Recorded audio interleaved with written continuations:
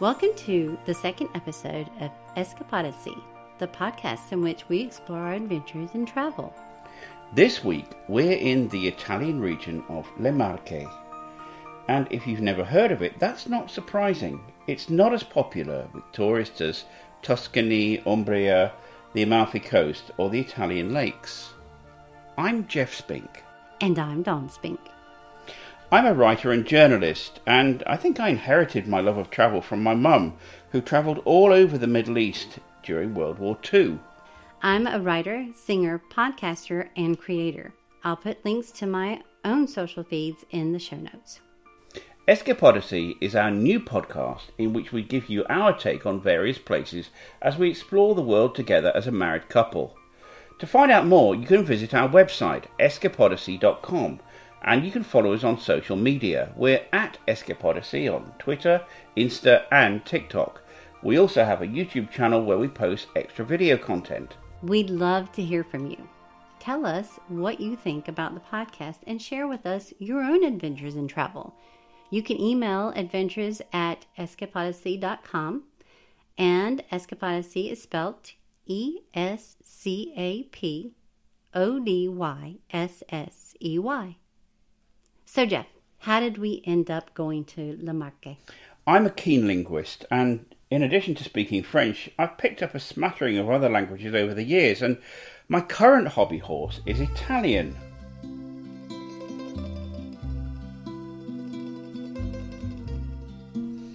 I did a couple of years studying with the Open University here in the UK, and then I reached something of a dead end, until my British friend living in Rome told me about the Scuola Dante Alighieri, with whom I've been studying for the past 2 years. It was my tutor there, the lovely Sylvia, who recommended Le Marche precisely because it's less well known. Le Marche is in northeast Italy on the Adriatic coast. Of course, maps don't work very well over audio, but we have put one in the photo gallery on our website so that you can get an idea of where it sits in relation to the rest of the country. The region is one of Italy's hidden treasures, beautifully restored and preserved medieval hilltop towns, dramatic coastlines that plunge into the deep blue Adriatic. It's bounded by the Apennine Mountains to the west and the Adriatic Sea to the east. It's an area of rolling hills, olive groves, vineyards, and fields of dazzling sunflowers.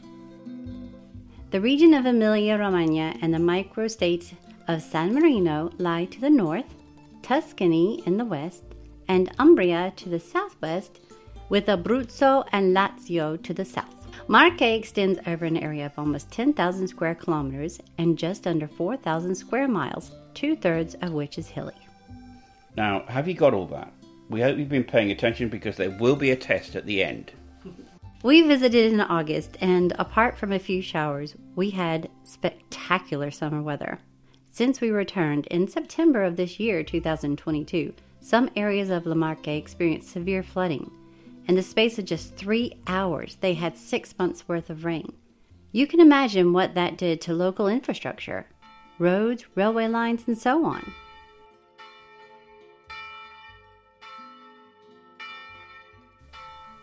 We based ourselves in the village of Monterado, a few miles inland from the coastal resort of Senigallia. Yes, in fact, we stayed in a castle, which dominates the village and which is set in a spectacular hillside park with its own woods. We'll be featuring the Castello di Monterado in our next episode and talking to the man who restored it from the ruin bequeathed to him by his grandfather. Monterado was perfect in that it was a little higher than Senigallia. It caught the breeze even on a really hot day, and it gave us a peaceful retreat after mingling with the crowds down in the town. We'd often park the car next to the beautiful Portici Ercolani. These are ancient arcades designed by Giuseppe Maria Ercolani in the mid-18th century and which run along the entire right bank of the Missa River. It is here we wandered the surrounding streets. Imagine our surprise when we came upon this guy.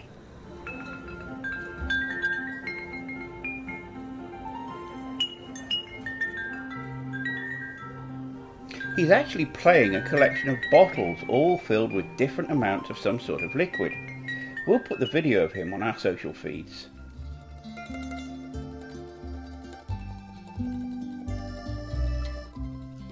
Senigallia, with a population of just over 44,000, boasts numerous restaurants, a couple of which are Michelin-starred. There's something to suit all budgets. Fresh fish and seafood are not surprisingly plentiful. Monterrado made an excellent base from which to explore some of the stunning medieval hilltop towns like nearby Corinaldo, with its well-preserved 14th century walls. It was the birthplace of Santa Maria Goretti. It is also the site of a Halloween festival held every October. Corinaldo is included in the association I Borghi Più Belli d'Italia, and in 2007 it was voted Italy's prettiest village.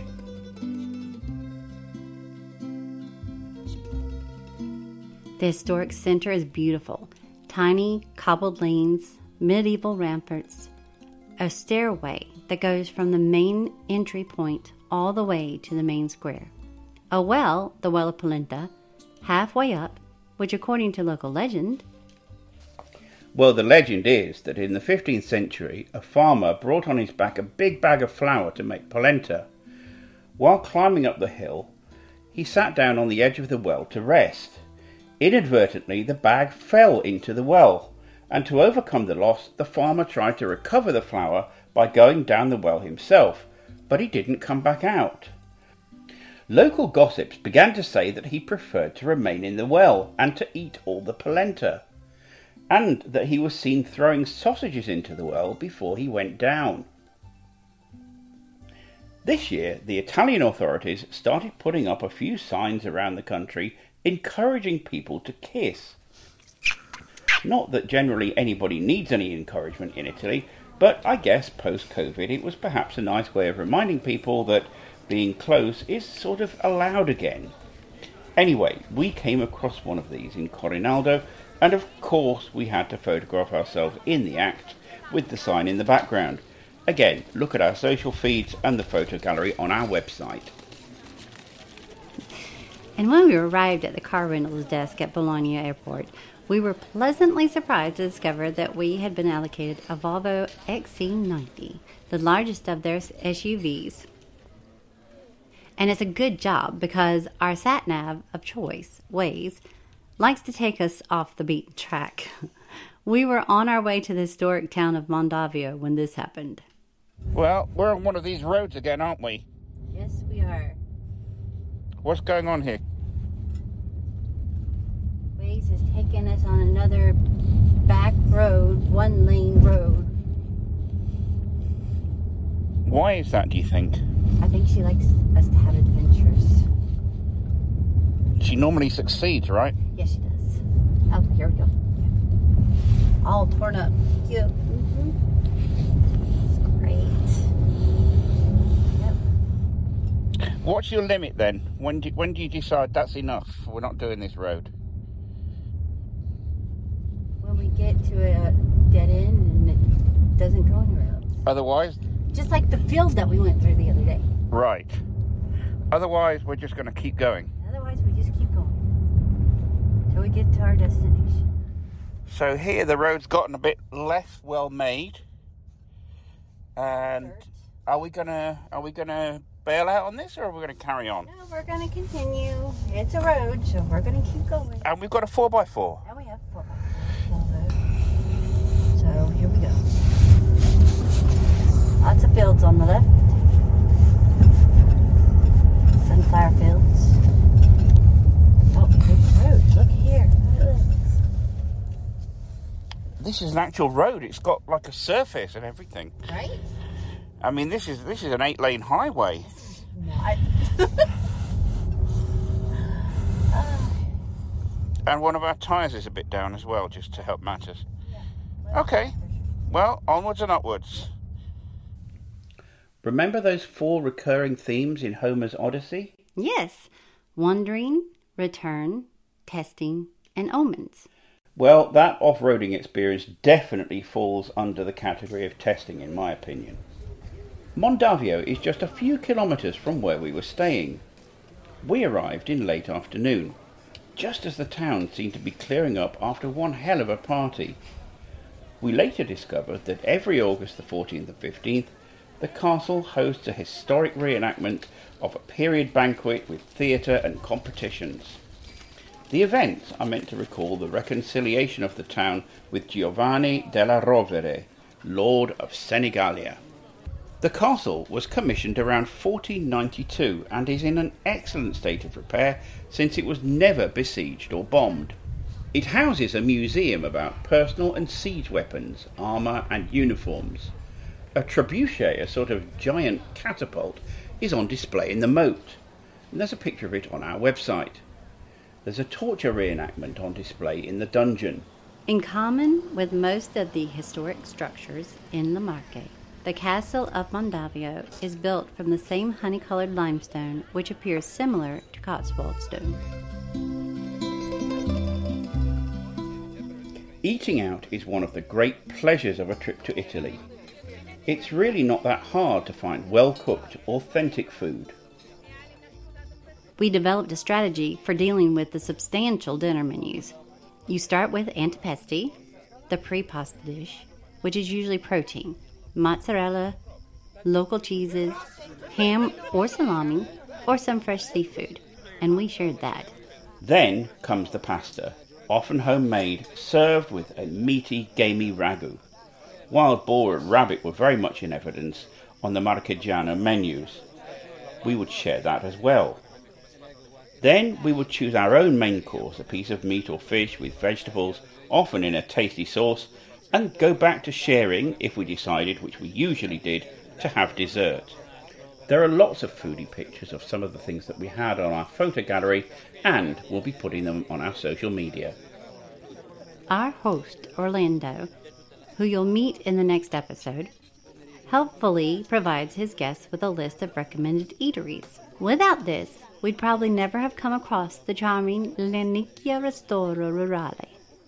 As the name suggests, it's a rural establishment, little more than a paddock attached to the side of somebody's house with rickety wooden tables covered with tablecloths, many of them hosting a dozen or more local people who had booked family dinners. So you sit in the open air in the gathering dusk as a young chap rattles off all the things on offer on the evening's menu.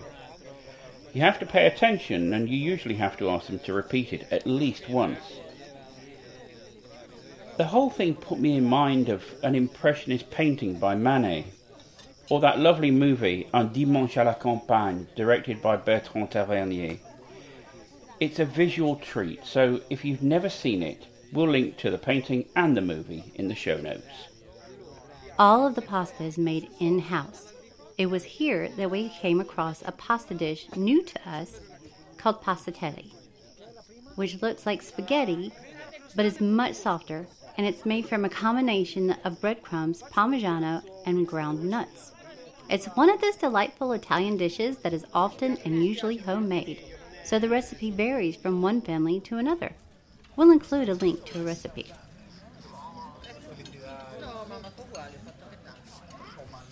We were so charmed by La Nicchia's earthy, bucolic charm that we begged Orlando to find us somewhere similar.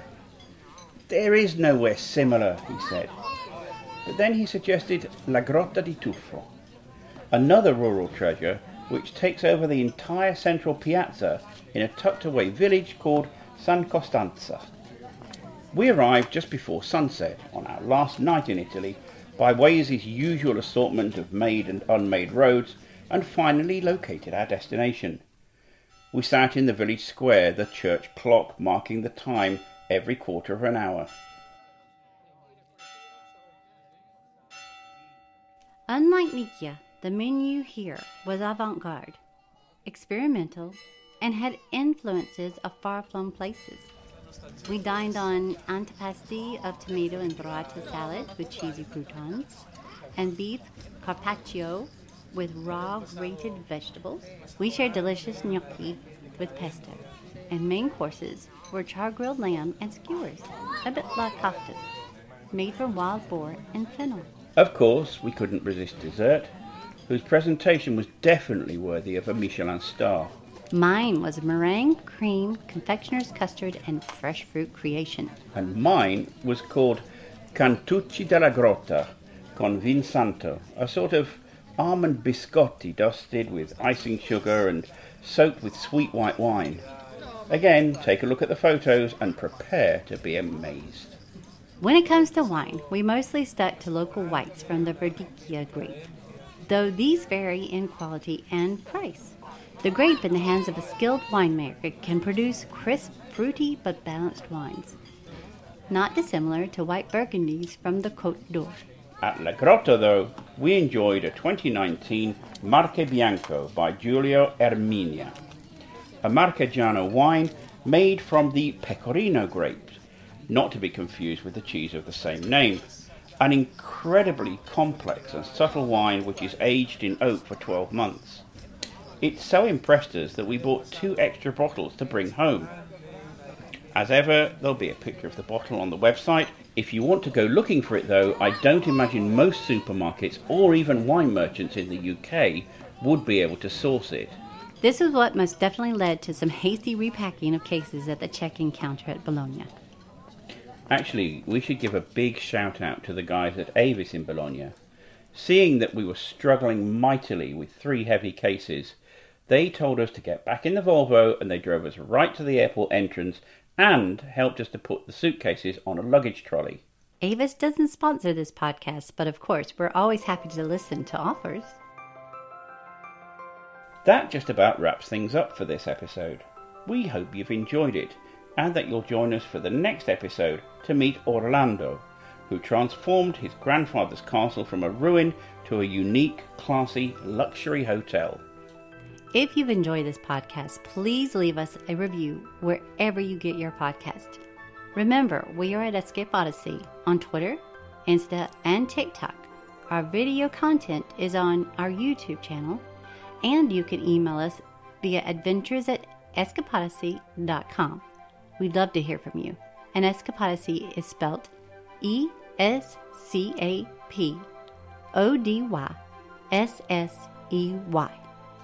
Thanks for listening, and remember, travel with an open mind. Embrace adventure. Keep your feet on the ground. And your head in the clouds. Goodbye.